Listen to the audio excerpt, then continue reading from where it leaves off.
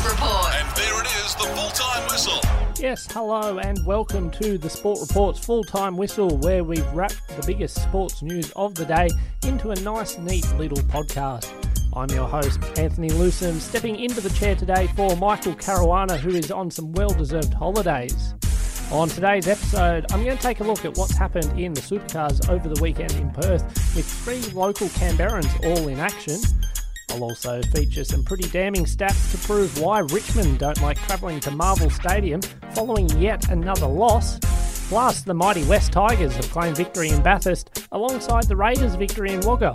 All that and more is coming up on the Sport Report, the full-time whistle. Well, it was a huge weekend of motorsport, both here in Australia and around the world. From supercars to Formula 1 and even IndyCar, there was plenty to watch.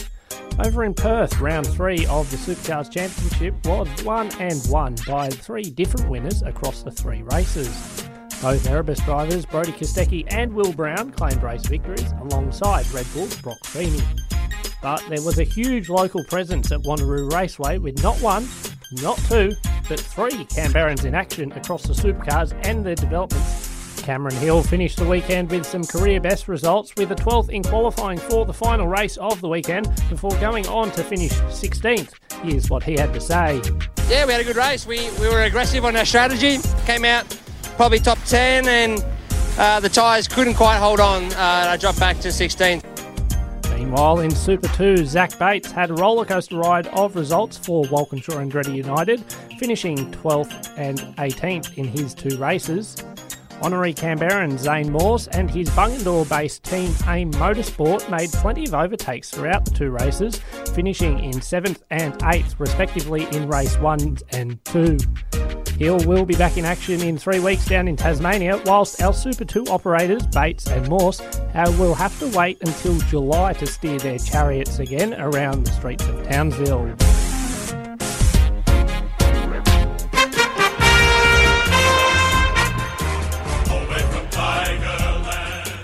Well, who would have thought that after 7 rounds of the AFL season, Richmond would be sitting in 16th position with only 1 win next to their name?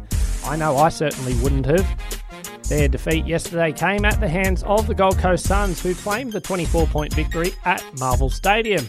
Yes, that's right, Marvel.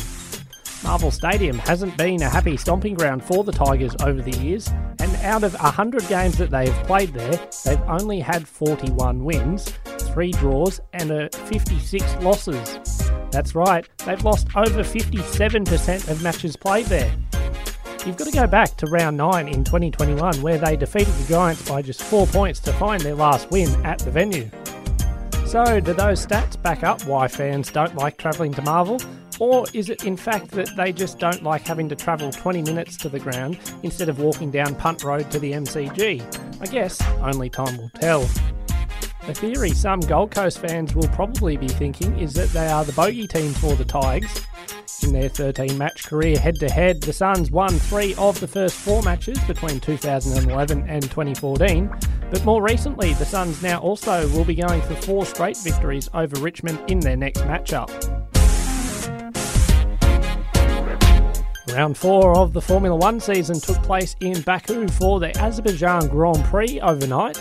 Red Bull's Sergio Perez took the win over teammate Max Verstappen in what was a relatively uneventful race. That was, however, until the penultimate lap, with Frenchman Esteban Ocon nearly mowing down media and photographers at pit entry who were getting prepared for the podium. Here's his thoughts on the situation.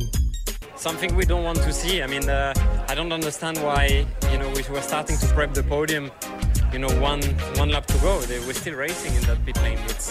I'm arriving, at 300 kph, braking in the last moment, close to the line, and I had to brake and avoid a little bit the people, so it could have been a major incident, and it's something we don't want to see.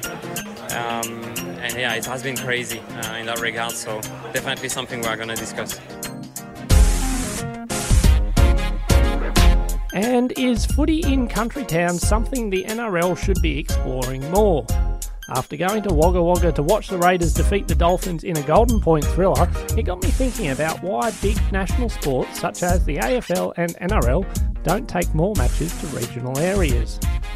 Already this year, matches have been played in front of sellout crowds in Mudgee, Wagga and Bathurst, no matter what the weather was like.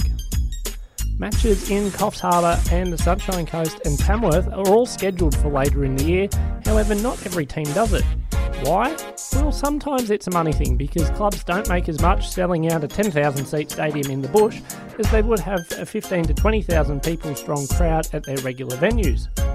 Despite this though, the atmosphere at regional games is electric, especially when the home side gets the win. So here is my proposal, Peter V'landys and Andrew Abdo. Make every team play at least one home game in the bush to play in the regional areas to help build the game across the country.